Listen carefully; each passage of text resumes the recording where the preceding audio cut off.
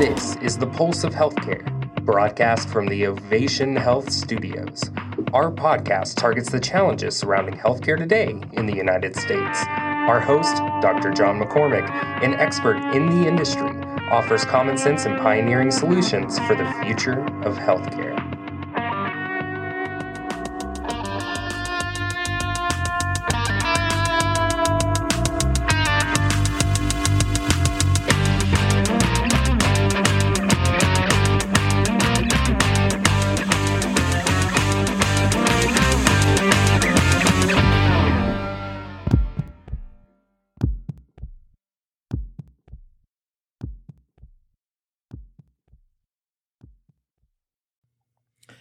And welcome to the Pulse of Healthcare. This is Dr. John McCormick, and we are going to kind of meet the staff over here at Ovation Health. I know we've talked a lot about different elements of healthcare. We've talked about some of the cool things that are going on in the innovative space, and we talk about, our team and what we do all the time, kind of on the fringes. But what we haven't ever done is actually sit down and really just talk to our staff members a little bit about what they do, give them a chance to tell stories, things like that. So I have a very anxious Ashley in front of me. She's from our member services team. Ashley's been with us just over 5 years now. So that's kind of indicative of our team. We bring people in and they tend to stay with us a long time. And I think that continuity of not only staff, but member engagement is really one of the keys that separate us from, I hate to say the big guys, but the big guys where, there's a lot of turnover. There's a lot of people that are utilizing scripts to try to get things done. And they're really just not innovative and thinking outside the box on how to help people actually engage in healthcare and engage in the healthcare system and really serve the member. And so it's really a different kind of mindset than what you might get from I'm going to say, quote unquote, traditional carrier, because we're so much more of a concierge service. So Ashley, tell us a little bit about yourself, who you are, where you're from, and how you got into the healthcare space. Well, my name is Ashley Smith. I have been with you guys again for 5 years. I started here. How I got into healthcare space is I honestly don't know the answer to that. I just saw an ad on Facebook. I was in the service industry and I really wanted something steady, and I've always loved helping people, and I just kind of wanted to get into healthcare to start helping people and serve them instead of being a server. And I started and I ended up loving it. And y'all treat me very well. I've learned a lot the past 5 years.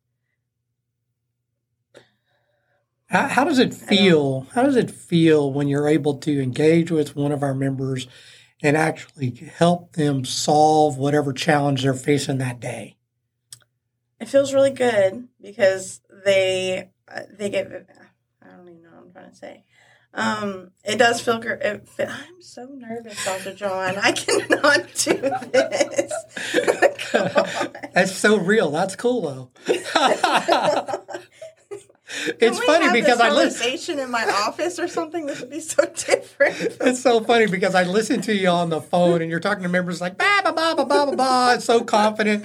Get her in front of her microphone. It's like I don't know what to say. I'm put on the spot right now, and I don't my mind is just gone completely blank. I don't know.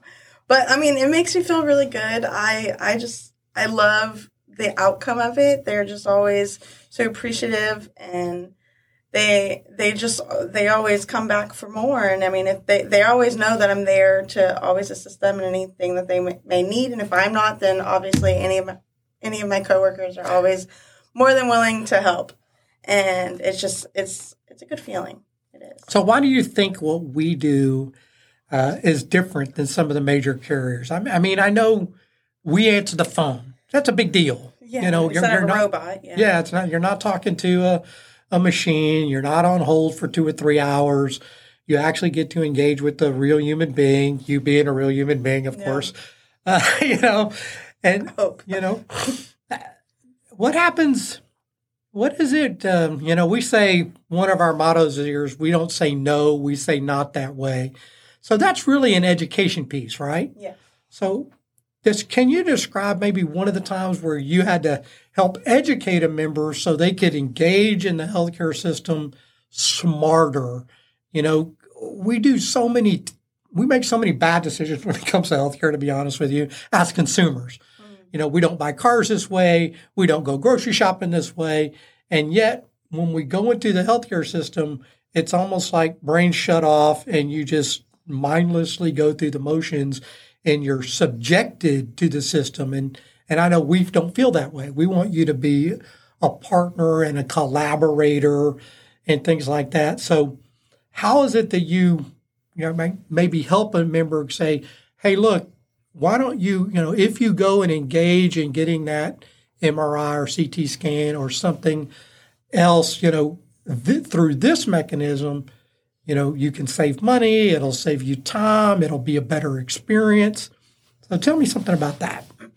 I feel like, we always go through it with them start to finish. So we always try to assist with the problem before it even becomes the problem. That way, and educate them on their plan so they know where to go and the cheapest way for them. And example? I don't know. See, Dr. Shawn, this is whenever our plan So you say you start with them you kind of follow them from beginning to end. Yes. I feel like we all do that, especially in the back. Like we all just beginning to the end, even after their procedure or something, we check up on them, see how they're doing, seeing if they're needing anything else or just aftercare, physical therapy after they've had surgery, just like always following up with them just to see how they're doing, just genuinely doing, like on the inside, like how are you mentally feeling? Like are you okay? So it's more of a holistic health approach. It's not a one and done kind of scenario. Yeah. And I think if I heard you correctly, what you're saying is when our members proactively reach out to us, we can help them navigate the system better. Yes. Right? And by doing that, they have an overall better experience. That is correct. Yes. That is exactly what we do.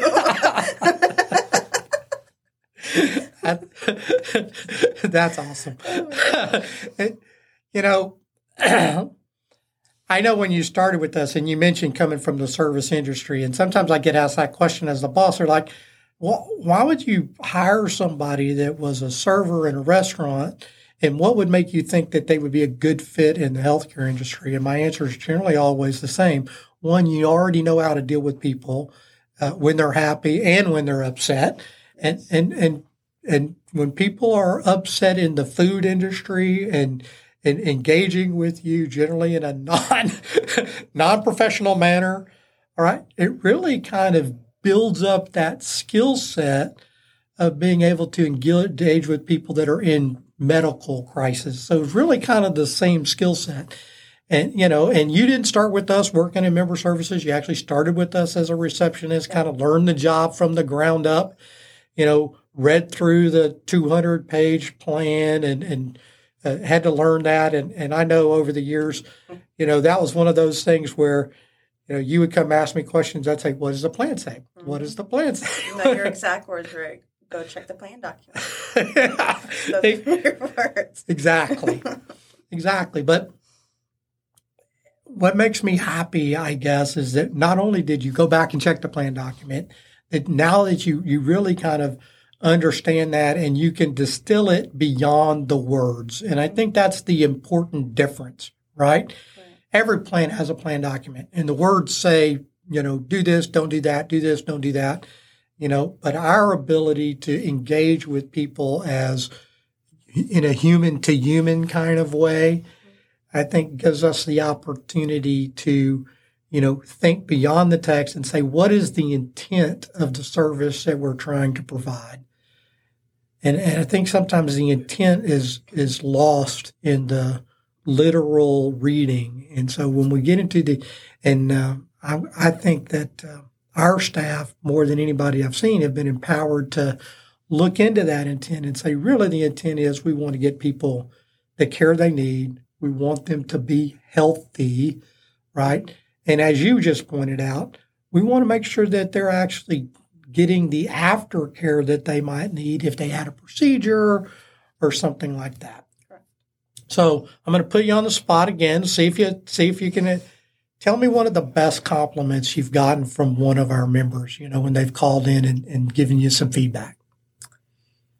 The best compliment that I get told that I'm very helpful a lot, and that I'm a very good listener, because the problem, I feel like a lot of people's problem is they hear what you're saying, but they're not actually listening to what you're saying.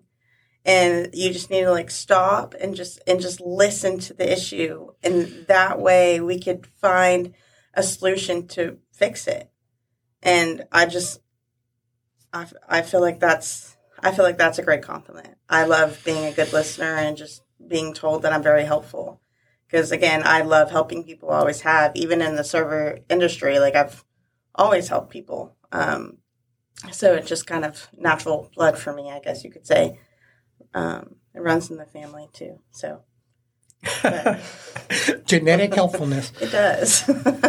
I just like helping people. Just makes me feel better at the end of the day. It does. Well, I so appreciate you coming in and spending a few minutes with us today. I mean, I know I kind of snagged you out of the hallway because I just popped in my head, we ought to have people actually hear the staff on these podcasts instead of just me and Chad generally having, some pretty great conversations about things that are topical. But, I wanted to kind of humanize this a little bit because that's really what we're all about. So I appreciate you coming in today. Certainly love it. And we'll see you again in a couple of weeks on the next episode of The Pulse of Healthcare. Thank you very much.